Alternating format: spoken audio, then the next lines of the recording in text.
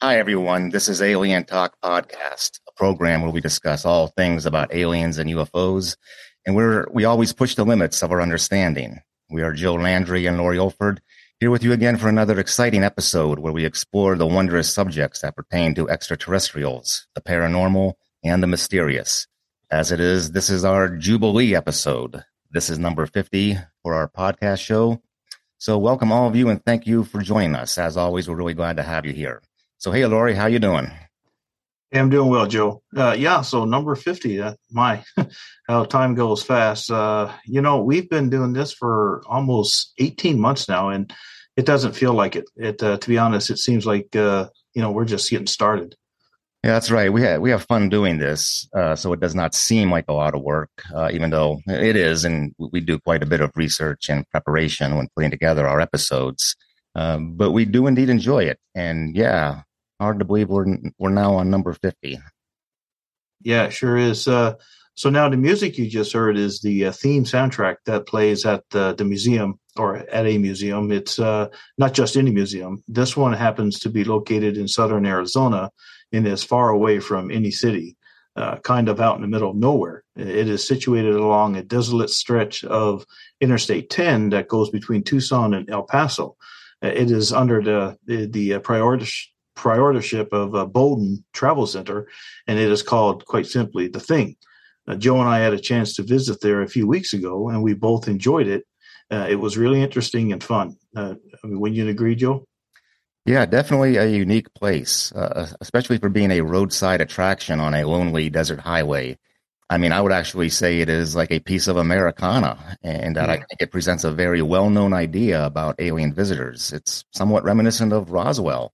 So we do have a lot of listeners out there who live in Arizona, and some of you probably have heard about The Thing and may have even visited yourselves. Like you said, Laurie, it is off of I-10 at exit 322, to be exact, near the town of Dragoon, Arizona.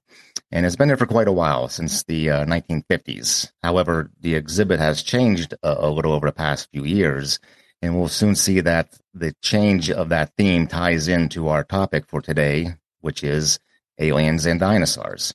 So we've discussed many times before how extraterrestrial contact may have been made with prehistoric humans a long time ago. But could that contact on Earth have been going on even long before humans were around? Perhaps as far back as the Jurassic period, which is some 63 million years ago when dinosaurs roamed.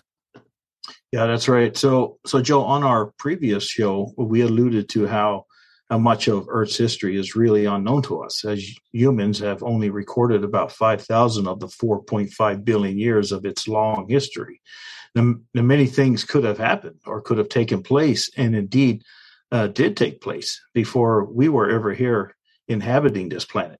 So what were those things? Based on the ancient astronaut theory, extraterrestrial beings have been here several times throughout the distant past. So that raises the question of how often and how far back in time were they coming to Earth? Well, I think our guest who we have joining us today may help give us some perspective on that question. So without further ado, Laurie, I'll give you the honor of introducing him. Thanks. Yeah, that's right. So we have the distinct pleasure today on Alien Talk Podcast to be joined by the man who is none other than, I guess, the manager and I guess the creator, if you want, of The Thing. We would like to welcome Miles onto the show. Miles, it's a real privilege to have you here with us, and thanks so much for taking the time to share your story with all of our listeners everywhere, and welcome to the podcast. Well, thanks for having me here, you guys, and congratulations on your 50th episode. I think that's a great milestone, and so congratulations on that, Lori and Joseph. I think one thing I do need to just kind of clarify, I'm not the manager of The Thing or the museum.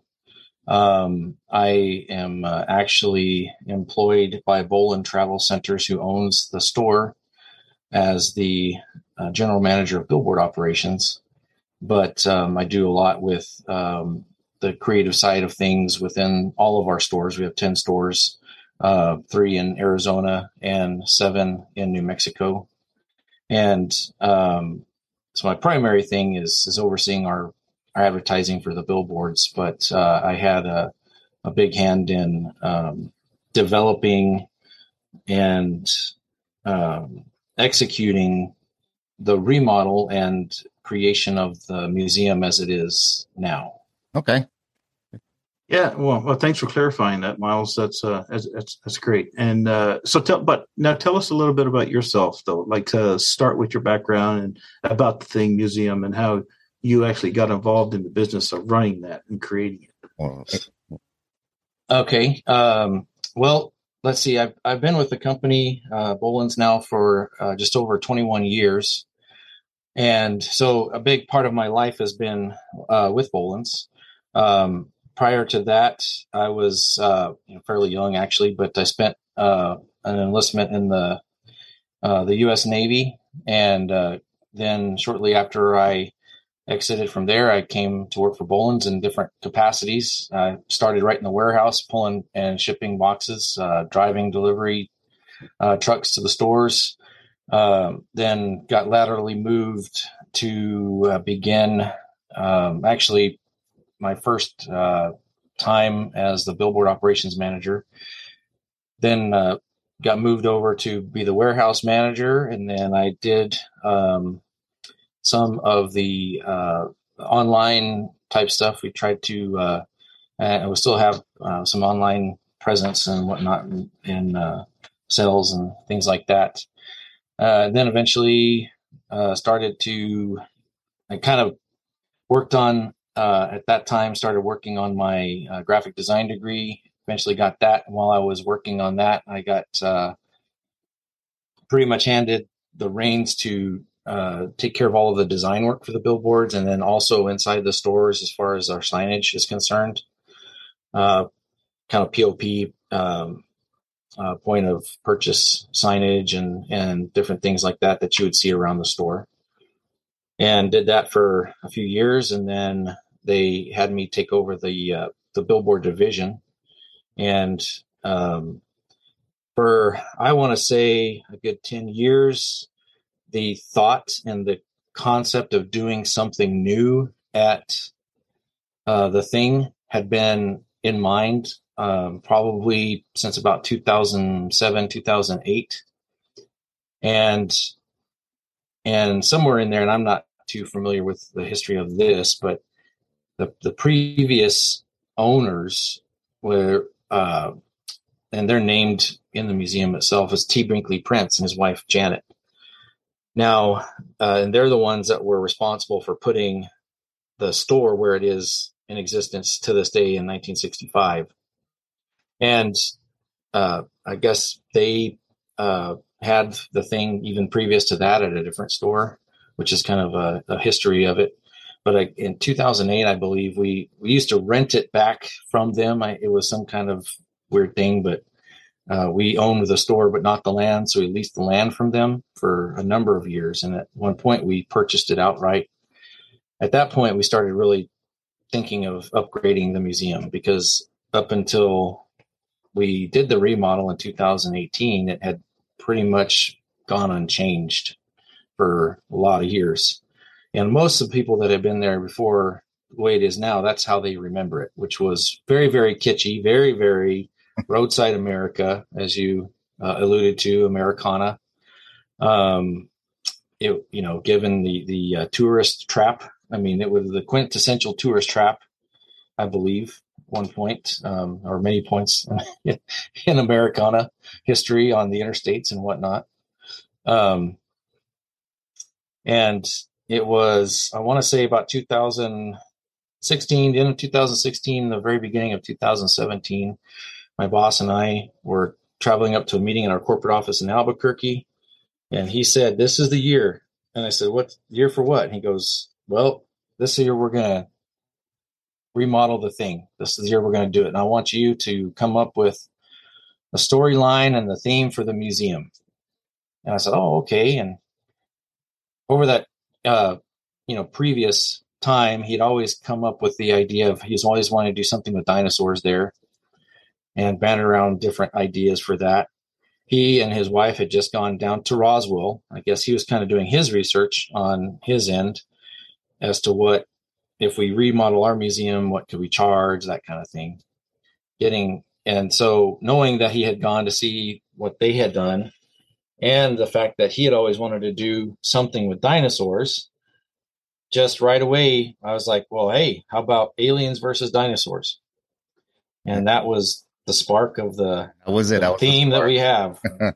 So, first of all, Miles, I just want to thank you for your service in the Navy. I'm an Air Force veteran myself, so I won't hold that against you. Okay. Well, I just want to say I always really appreciate talking to other veterans. So, again, thank you for your service. And it means a lot to both Lori and me. And like I said, I did 20 years Air Force. And yeah, I understand what you're saying. It's just sort of bittersweet. The military was always sort of like a love-hate relationship I'm sure a lot of people have the same experience. But yeah, thank you for your service. Well, thank you for yours. And so, Miles, I really like the whole mystique of the place, being out in the southwestern desert in the middle of nowhere with nothing in sight, far away from any busy towns or cities. It definitely has character. And it's almost like we were saying, a little bit nostalgic, Americana. But I wonder, how come back in the day, Thomas and Janet Prince didn't decide to build it somewhere along Route 66? It seems like something that would draw a whole lot of attention being up there, on the famed America's Main Street. What do you think? Well, in my research for the storyline and the store itself, come to find out, he actually had a store called The Thing back in the 50s, and it was, I don't know exactly which highway it is, but I guess it lies near in between Baker, California and the Nevada state line. So wherever that is, I think Baker, it's not Bakersfield, but Baker, California. Yeah. That he had the original store there, and the highway department for the U.S. was at that time beginning the interstates. And so they were going to basically put an interstate right through his store, and they said, you got to get rid of it. And I think that was in like either 1955 or 1960, somewhere. I get my dates mixed up a little bit, but he had to move. Well, I think he was originally from Tucson, so it kind of made sense for him. He was an old lawyer guy and whatnot, so it just made sense for him to move it down in that area, and that's where they put it. Okay, I guess that sheds some light on it. So, yeah, interesting. So I remember when I walked into the museum, I was faced with a plaque on the wall that has a quote from Sir Arthur Conan Doyle that says, right, "Once you eliminate the impossible, whatever remains, no matter how improbable, must be the truth." And I believe that is from Sherlock Holmes' book, The Sign of the Four. And then there's another plaque underneath that one, and it begins with the line, "What if you were told that all you know about history is false?" So this is a challenge to skeptics, right? and as you continue on throughout the museum, you come across more plaques that begin with the phrase, it seems that you're not so much trying to convince people to believe something as much as you're encouraging them to stop and ponder and ask questions that they may not otherwise ask. So why this particular subject of ancient aliens? Why get people to ask if human civilization has had extraterrestrial influences? Well, I know in the prep questions, you had several authors in here that quite honestly, I've never heard of. But I think at the time, my thought process was, when we came up with the whole idea of aliens versus dinosaurs, for the last, I would say, 10 years or so, there's in mainstream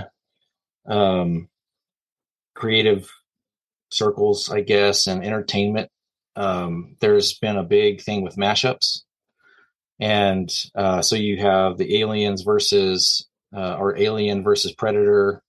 And I think I've even seen some with Terminator versus some other obscure character or something like that, Yeah. And so that's just been real big in the current culture. And so in my mind, that's kind of what I was, going for, was that. And I know that just from watching different shows on Discovery, because I know that used to be the Ancient Aliens show on there. In the back of my mind, I'm sure that some of that was, influenced and kind of my subconscious or whatever. And that's just kind of what we did. We just kind of went with it, and tried to create a timeline, if you will, and get from point A to point B. Okay. And went with that. Yeah. Well, that's quite a history to the thing. Yes. Yeah. It's very good to know. So the narrative all begins with the planet Rothian Prime being on the verge of collapse, and it has two warring races of extraterrestrials living on it, known as the Mazarat and the Milzarath. The Milzarath and the Amatria or The Amatria. Amatria, right. Now, this does sound similar to the theory that was put forth by the late Zechariah Sitchin, and he was a researcher in the Mesopotamian cuneiform, and he had translated all of these texts and put them in his own series of books. I think there's 6 of them, and they're called the Earth Chronicles. And according to what he deciphered in some of the unearthed tablets, there's a planet that was called Nibiru, and it was dying due to the atmospheric disasters, and that it was inhabited by 2 races known as the Anunnaki and the Agigi. And just like the Mazarath and the Amatria, the former one was more hostile. So. Mm-hmm. So, and I know in the prep questions you had mentioned, so the people we were talking about that we thought you might have been influenced by were the ancient astronaut proponents like, Zechariah Sitchin and Eric von Daniken, Graham Hancock, and Robert Sherrill. We'll be back after a quick break. Hi, and welcome to Hiss and Tell, a cat podcast where we delve deep into the fascinating world of feline behavior with your host, me, Christina Wilson, a professional animal behaviorist. Each episode features insightful discussions with leading veterinarians, dedicated researchers and scientists, experts in cat behavior and training, and so much more. Join me as we decode the complexities of pet loss, unravel the mysteries of feline health and behavior, and discover the latest research findings. I'll meet you at Hiss and Tell.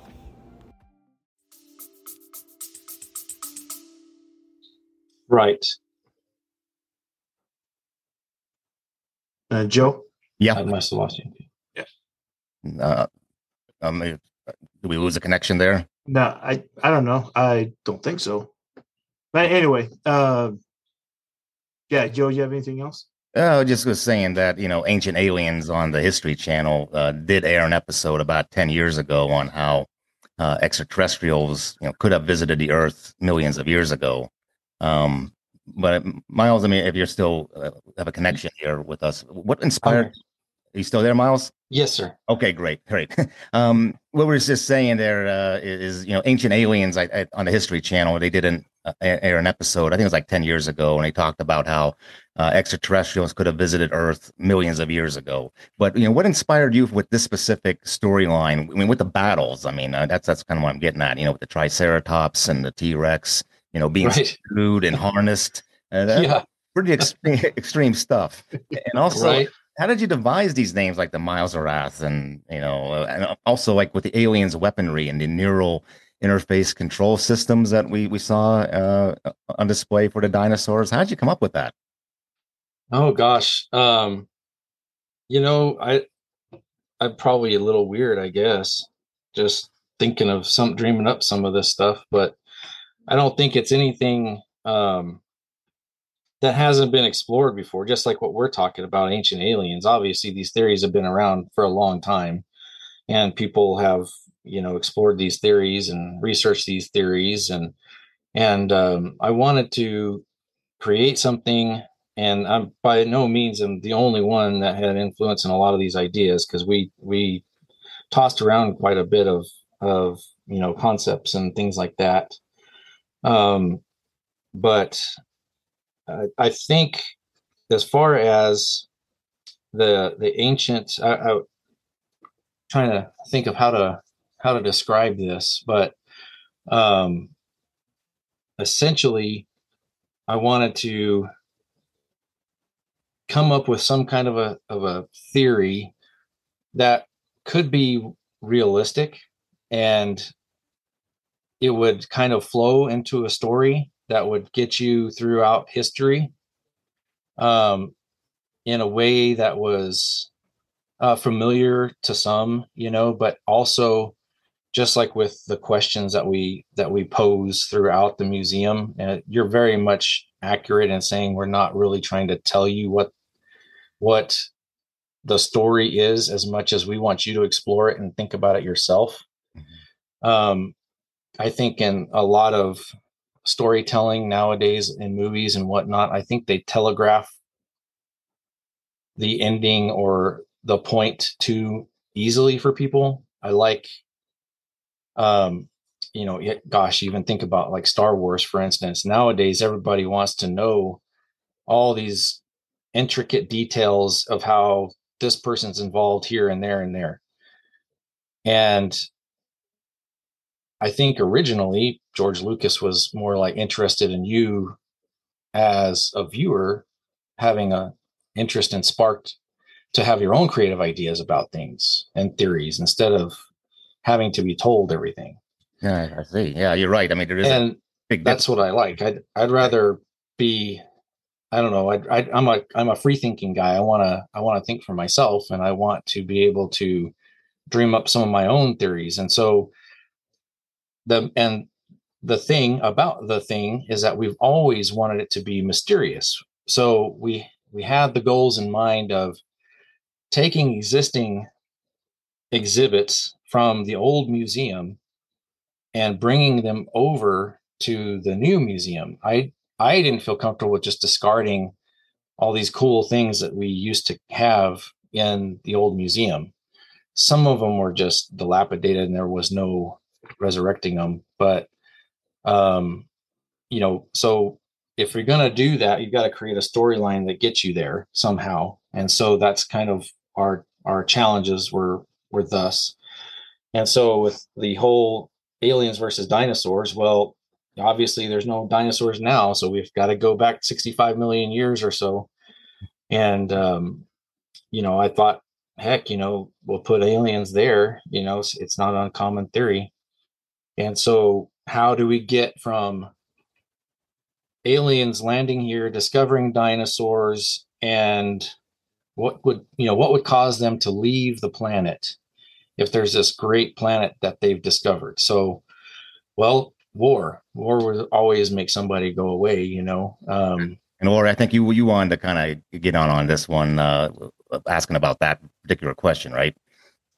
Yeah. Well, I mean, the whole thing experience for me is like, man, why don't they just make a movie of this based on this? It was really good. But yeah, well, according to your storyline, Miles, the saga continues on like 500 years after these warring races are battling, I guess, like where they manipulate the dinosaur DNA.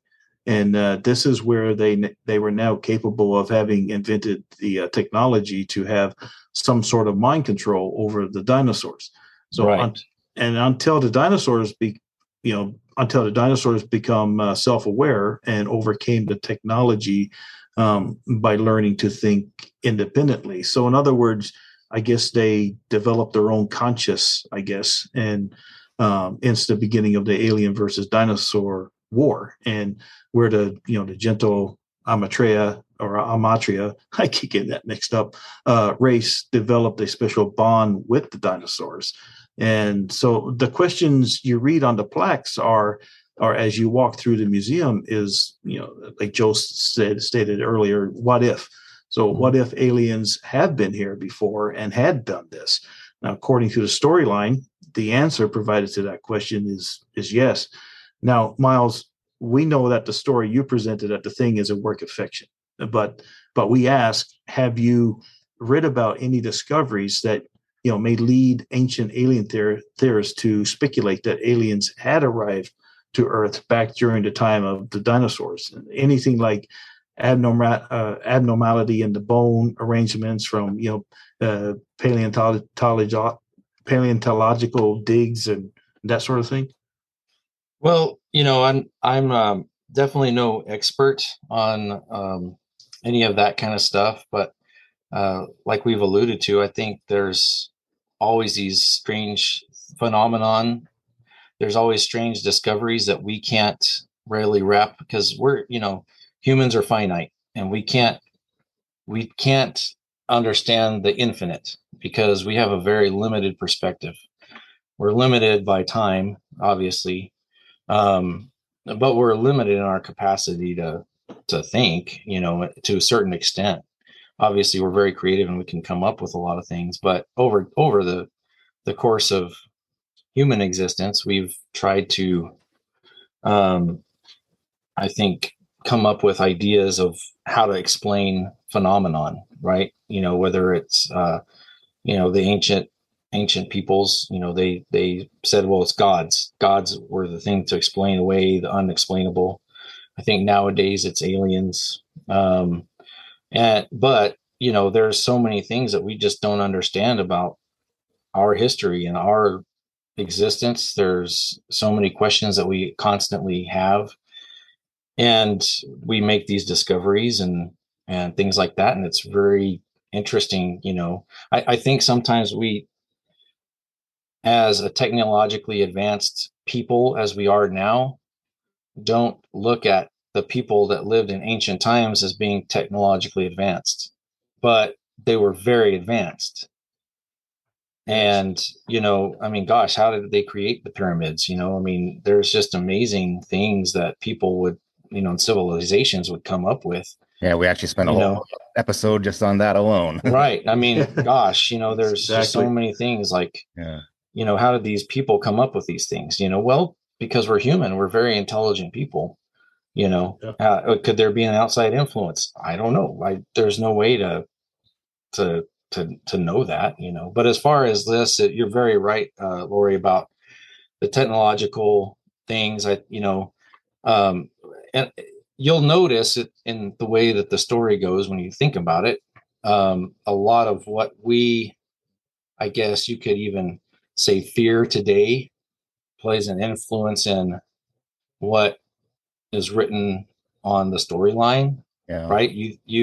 A big thing nowadays, especially with modern technology, the way it is and AI is the AI becoming self-aware. We fear that our technology is what's going to wipe us out. Our own technology is going to be aware of itself, and it's going to wipe us out. That, i.e. Terminator, and i.e. The Matrix, which that's a whole other can of worms that we can talk about. Well, that's about the cave dwellers.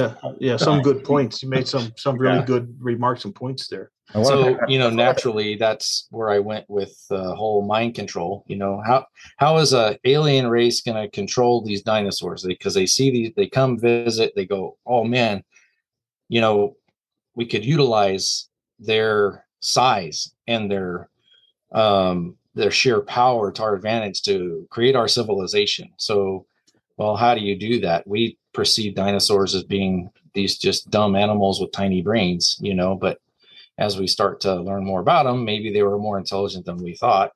But, they were like an advanced civilization. So they thought, we can control their minds and start manipulating their DNA accordingly. And therefore, maybe that will allow them to become self-aware, and they realize they're enslaved. They don't like it. And that's what they did to us. They rebelled, right? Well, what about let's talk about the cave dwellers. I think this kind of leads into that. You mentioned them as a sort of missing link to the mammals and the primates that later appear in zoological evolution, and that these two alien races fought with each other for control of the cave dwellers. Now, does that does tie in with the whole mystery of the thing, doesn't it?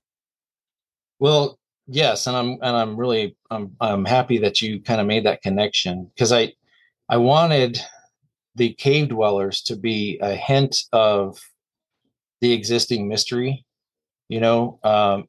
almost like observers, I think, to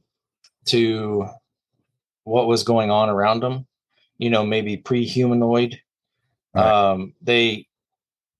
They chose to obviously, and they were intelligent, had some form of intelligence in order to be able to fend for themselves and have somewhat of a civilization, um, cave dwelling, that a lot of what you'll also read in the museum ties to the area, because you have Kartchner Caverns just, south of, kind of southwest of the thing itself. And so I wanted to pull in different influences from the area. But, I figured if I was a human and the surface of the earth was covered with these mighty beasts called dinosaurs, I don't know if I'd want to live up there. So Well, it's like how, probably safer to live in a cave, yeah. and then go out and hunt when you need to.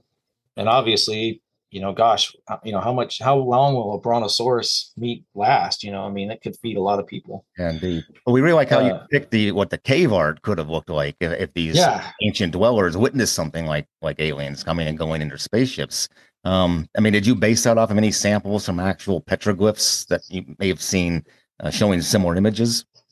Oh yeah. And I don't know if I have any, specifics, but of course the team that helped design it is called Worlds of Wow. They did a really fantastic job in collaborating with us and kind of executing some of these thoughts that were running around in my head, and putting them on paper, Yeah. and fine tuning them and stuff. They were, very helpful with that. I'd kind of come up with some sketches and some ideas, and we banter them about and come up with some ideas, and put them out there.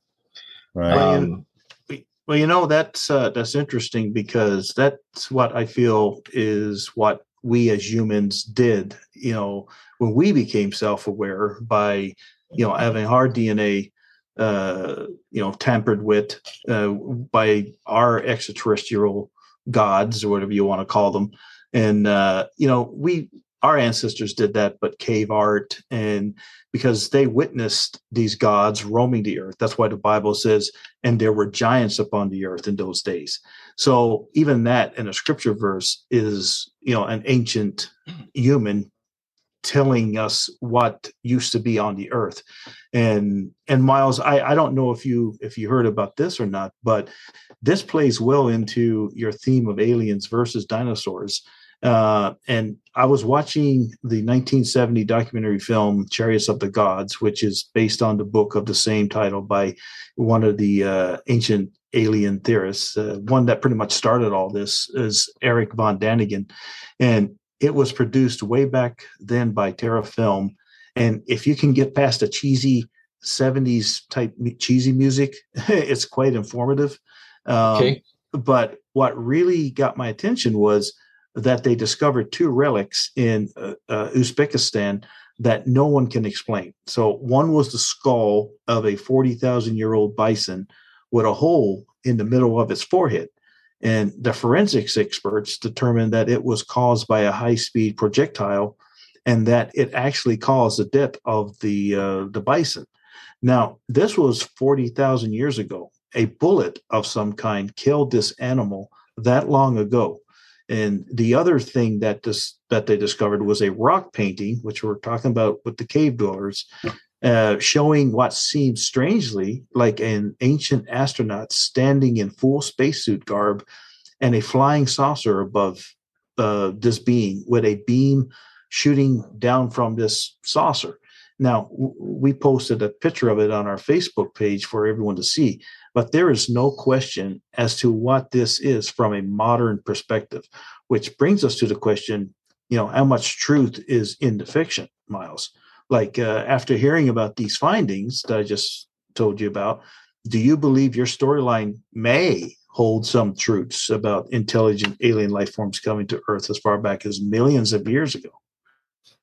Well, it may. What if? Right.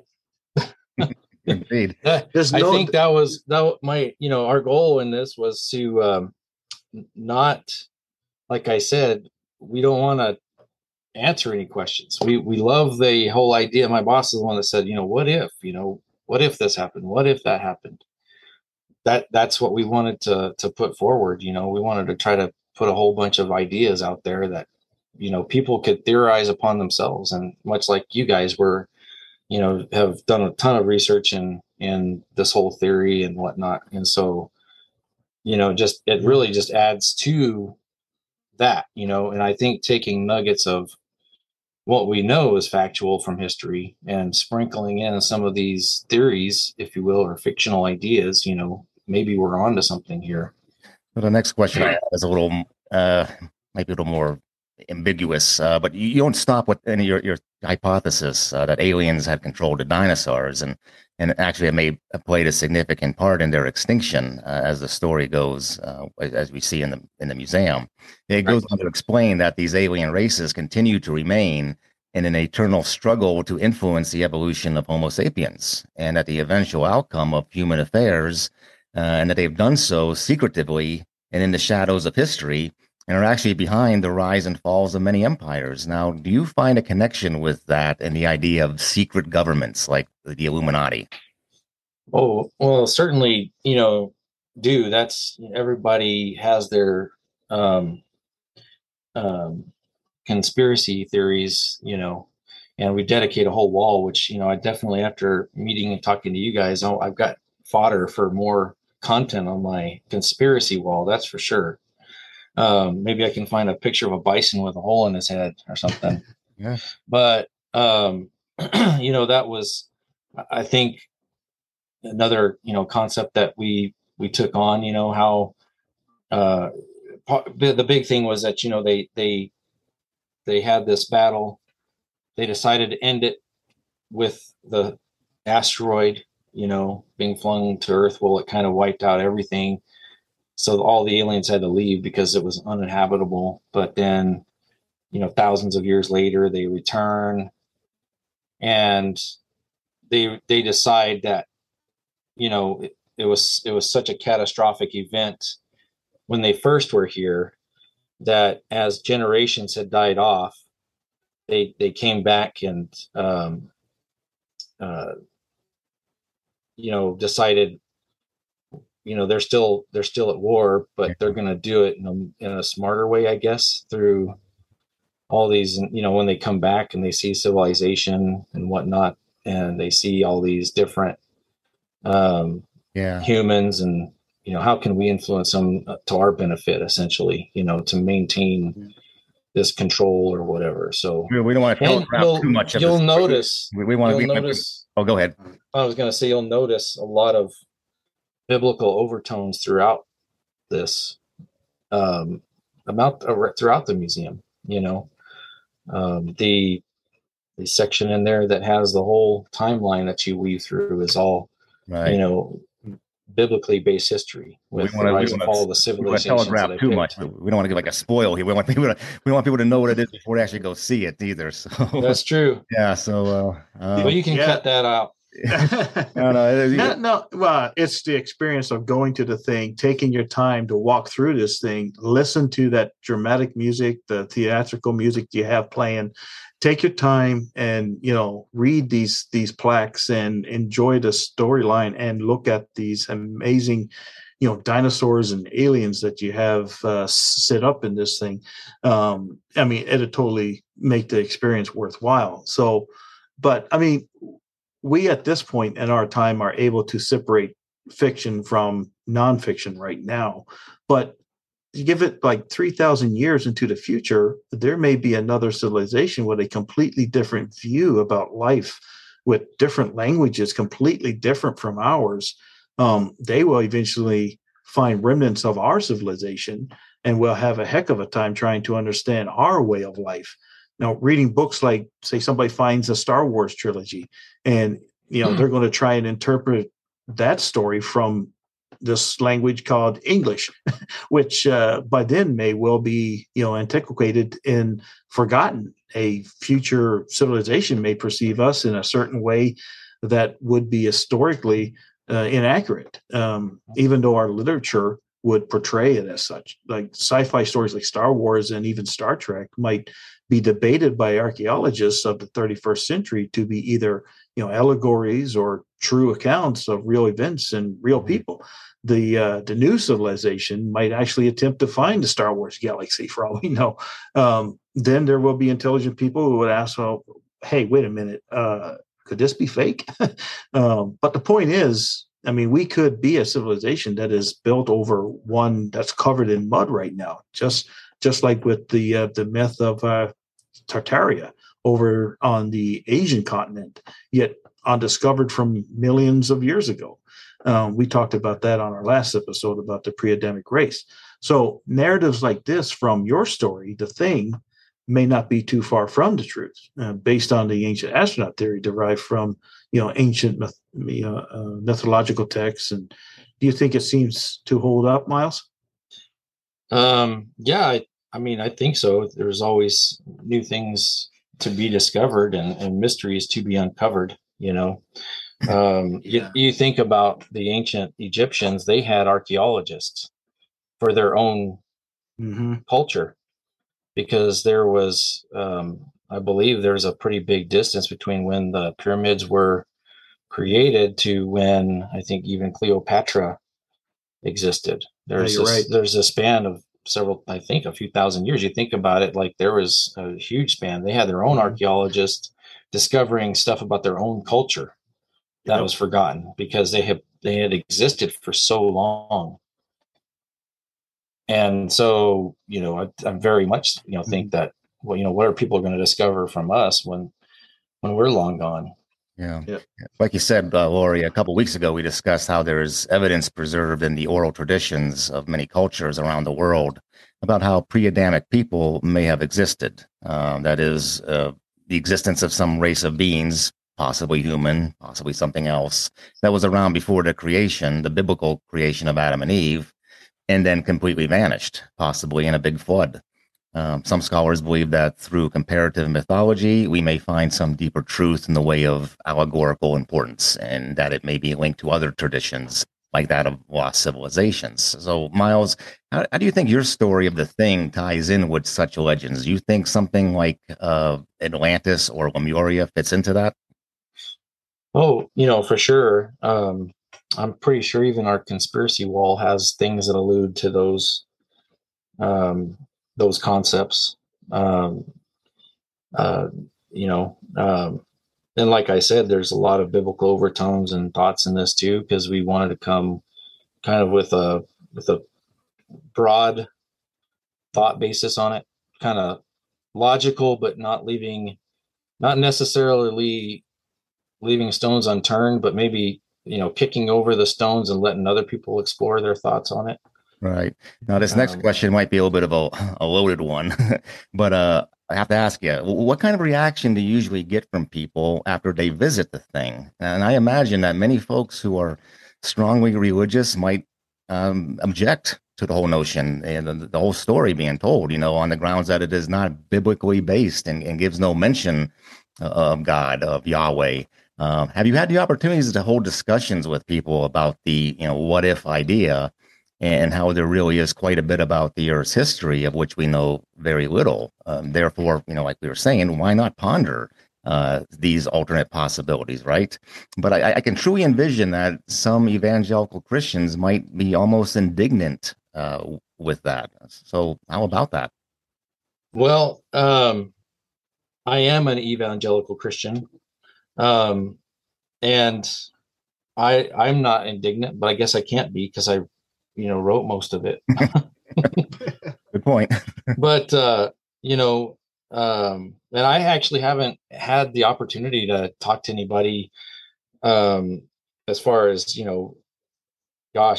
that was indignant about it. Nobody's confronted me about, I can't believe this is such hooey. And I'm sure, I have no doubt that there's people that have gone through there. There was a time where I had to spend some time doing a repair on our T-Rex there. And I do remember one guy specifically coming through there that was just totally, he was 100% on board. He was like, yeah, man, this stuff is totally true. This is exactly what happened.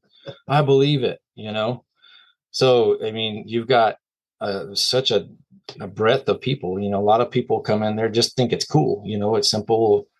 they don't really do a lot of in-depth reading, which that's the way we built it. We built it to where people could dive in deep and really read and pick up on a lot of the nuances and the Easter eggs, if you will, of history, and see some of those things that are hidden,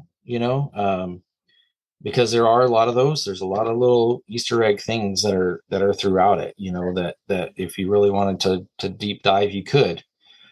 So it's deep, but then at the same time, there's people that can just kind of breeze through it and be entertained and whatnot. But being an evangelical Christian, I feel like I tried to sprinkle some things throughout there.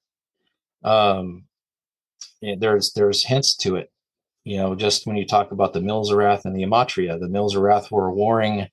They're the ones that on the original planet were the ones for defense. The guys that created they were the ones that were responsible for defense of their planet and whatnot. The Amatria were the scientists, and the Milzarath were more, I guess you could almost say, barbaric, but the Amatria believed that they were created by a higher power, and so there's some of that tension. I You see. think Well, about Yeah. and I don't know. There, like I said, the history of it all is directly, from the Bible. I think that as far as how I personally believe, God created us as very intelligent people, and He knew because of our creation. You think about just the artistic nature of the petroglyphs, right? That you see from ancient times. Well, we were always an artistic type of people. The human being. So that's always been a part of our history across cultures and across time. We look at the stars and we explore. We dream and we think about that. God had to create it big enough that we could never see the end of it because we are so intelligent. Well, it's absolutely fine because of our imaginations and our curiosity. It's perfectly fine to ask the question, well, what if? I mean, because we don't know. We have what religion tells us, and religion has changed and has spread throughout the world, and there's been many translations and everything over the past thousands and thousands of years. But it's funny, Joey, you brought that up because when we were leaving the museum, did you notice the lady near the exit door shaking her head and going? I did. Yeah. But anyway, I mean, that's I don't know. I mean, when I wrote my book, "Led Us to Sin: The Biblical First Contact," boy, I tell you what, the church gave me a very hard time. I had anxiety. I would wake up in the middle of the night just because I questioned things of what I was raised to believe. I questioned a lot of the stuff because I was an evangelical preacher. I was a Pentecostal holy roller. And when I wrote that book, there's a lot of people that, you're going to hell, and you're pagan, you're an heathen, you're just all out bad. So, but anyway, I mean, just think about how we go from day to day, visiting these places, and and we go, we live our lives eating, drinking, we play sports, we're watching movies, etc. So, I mean, imagine if 50 million years ago there was a civilization around doing much of the same things. Like, can we really say that that's impossible? Like, I think we can say no, we cannot. Like, simply because we have no idea what all is buried hundreds of feet down below us, or what all lies on the bottom of the ocean floor. And I think what's below the ocean floor. And I think how we like to say here on the podcast, that we always push the limits of our understanding. I think it goes along with your theme of encouraging people to always ask, what if? It's simply humans being curious, right? I believe that. Yes, I think so. I think when we as humans become so arrogant to think that we have the answer, that's immediately we're wrong, because I believe that God created what He created for us to ponder. And knowing that we would ponder those things and we would seek answers, he made it to where we would never understand it. Because if we were to understand it, then, what use is God if we understood it all? Because it's impossible for the created to understand their creator fully. Right. Certainly, the notion of alien encounters having occurred, on our planet for millions of years, going back to the time of the dinosaurs, it's indeed a pretty radical one. People might be quick to dismiss it, being on the premise that we're not taught that in science classes. But you organize and lay out the information and the exhibits in your museum so well and so creatively. This whole story flows as you walk through it, and it's set up in such a way that it just leads people to naturally engage their curiosity. And Lori and I really like that, and it guides your mind to ponder the whole progression of Earth's history. And I think it's a really neat place, don't you? Don't you think so, Lori? Oh yeah, it is, and the movie type soundtracks being played as you walk past the storyboards just only enhances the experience. So, like I said, I could see that as like a movie or something, So, so for those of you, our listeners, who are interested in the ancient alien theory or just enjoy good old storytelling, we highly recommend you stop by the thing if you haven't been there, and if you happen to ever be in Southern Arizona, make a point to check it out. Like we said, it's a fun time, especially for the kids. You'll get a kick out of, or they get a kick of seeing an alien riding on the back of a, velociraptor and fighting a giant T-Rex with laser guns. And so, Miles, I take it that overall you get a lot of positive feedback from folks. Is that right? Yes, I believe we do. We do have those, just like that person that you encountered at the end, kind of waving her finger or something. You get some of those, some people like the old one, that they like the old dusty, highly kitschy version, and they're disappointed that we redid it, but that's a small percentage. Yeah. And it was it was a lot of work doing it, but it was such a fun project to work on, because I was able to really just let my kind of let loose with creativity. They kind of let me just take the reins and work with it. And then, we definitely, it's definitely not all my creation. That's for sure. I had a lot of help with every bit of it and whatnot, but, it was definitely a fun project. It was a long project. It took us just about a year to do from start to finish, but, yeah, it's a lot of fun. We love the idea of letting people explore as little or as much as they want to.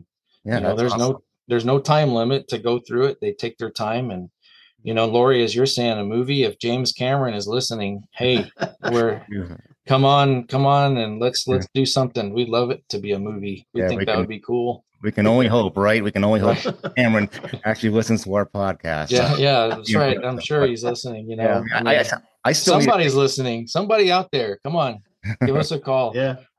Yeah, I still need to take my little grandkids there. I know they'll really love it. They're into everything about dinosaurs, toys, books, cartoons. It should be right up their alley. And just so everybody knows, we won't say here what the thing is. All of you out there will just have to see for yourselves whenever you make a trip out to Arizona to check it out. And all we will say is that it is the culmination of the whole substance of a very interesting roadside attraction. And it is real. It is something. It's not just a story in and of itself. It's more than that. You'll just have to wait and be surprised when you do get a chance to see it. Yeah, you know what? I have been authorized to tell you what it is. Well, okay. we want to keep everybody in suspense. It's the mystery of the desert. That's what it is. Okay. So, I need to take my grandkids there as well, because my daughter's son, Ezra, man, he constantly walks around the house roaring like T-Rex and watches Jurassic World and Jurassic Park over and over again. But anyone who visits will have a great time. And it's $5 admission to go see. And I Yeah, it's mean, $5 for individuals, $10 for families. oh, okay. Oh, we didn't know that. So that's good. Well, it's definitely worth it, and it's educational as well. And the place has some really cool things on display, and even aside from all the aliens and spaceships and dinosaurs. So, if you're as fascinated with ancient astronaut theory as we are, you'll really enjoy finding out about this. The thing museum has in store. That's right. So be sure to drop in if you ever find yourselves driving along Interstate 10 near Dragoon, Arizona, about 40 miles or so east of Tucson. You'll be glad you did. So that concludes our show for today. Thank you all for once again tuning into the program. We hope you enjoyed it as much as we did. Next show begins a new season for us, and as it happens, it's close to Halloween. Yeah, that's right. It's here again. That means we're going to touch on the ethereal, the necromantic, the druidic, if you will. And our next topic will be about Stonehenge, and we'll explore the uncanny mystery of the world's most famous monolith, by which many people wonder if it has a possible extraterrestrial influence from the past. Yep, and a thorough analysis of Stonehenge wouldn't be complete if we didn't also investigate its connection with Halloween's ghostly predecessor, that being the Celtic festival of Samhain, once celebrated throughout the British Isles to honor the autumn harvest and the time before Christianity. We'll also look at how Samhain mythology and the alien Anunnaki and the reptilians tie into it. So, yeah, be sure to listen in on Sunday, October 23rd, and that's 1 week before Halloween. It's certain to be an illuminating episode. For certain. So, Miles, we want to thank you for being a part of the show today. You have a really fascinating story to tell about the thing. And it was a pleasure to be able to talk to you and have the opportunity for you to share your insight with all of our audience. Yeah, I think it's fair to say that our listeners are ones who enjoy asking the questions of what if when pondering matters of the unknown, like the origins of our universe and the history of our planet. So your museum attraction is right on with what we like to discuss here. So yes, thanks for being on the show with us. Well, Joseph and Lori, I really appreciate the time. I appreciate you guys thinking of us and having us on with you guys. And hey, congratulations again for your 50th episode. I'm glad that I got to be number 50 and Boland's got to be on the 50th episode. That's a great milestone. And hey, here's to the next 50. Great. Thank you so much. Yeah, it was. So don't forget to follow us on Facebook, on our Facebook page. Send us any questions, comments, or suggestions. We would love to hear your thoughts about aliens, UFOs, the mysterious, and the paranormal. So, folks, until next time, stay curious. Also, be sure to check us out on patreon.com. We always appreciate your continued support for the program. Thanks for tuning in, and we look forward to being with you again next time here on Alien Talk Podcast. Bye, everyone.